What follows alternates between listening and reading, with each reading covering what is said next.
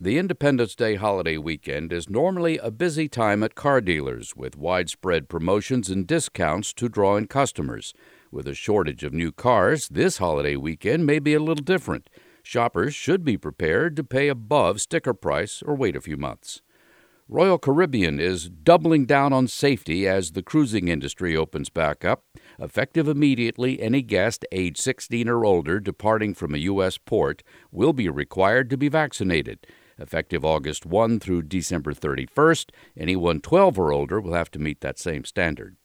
Ford is recalling more than 17,000 current model F-350s, F-450s, F-550s, and F-600s with dual rear wheels and front wheel hub extenders.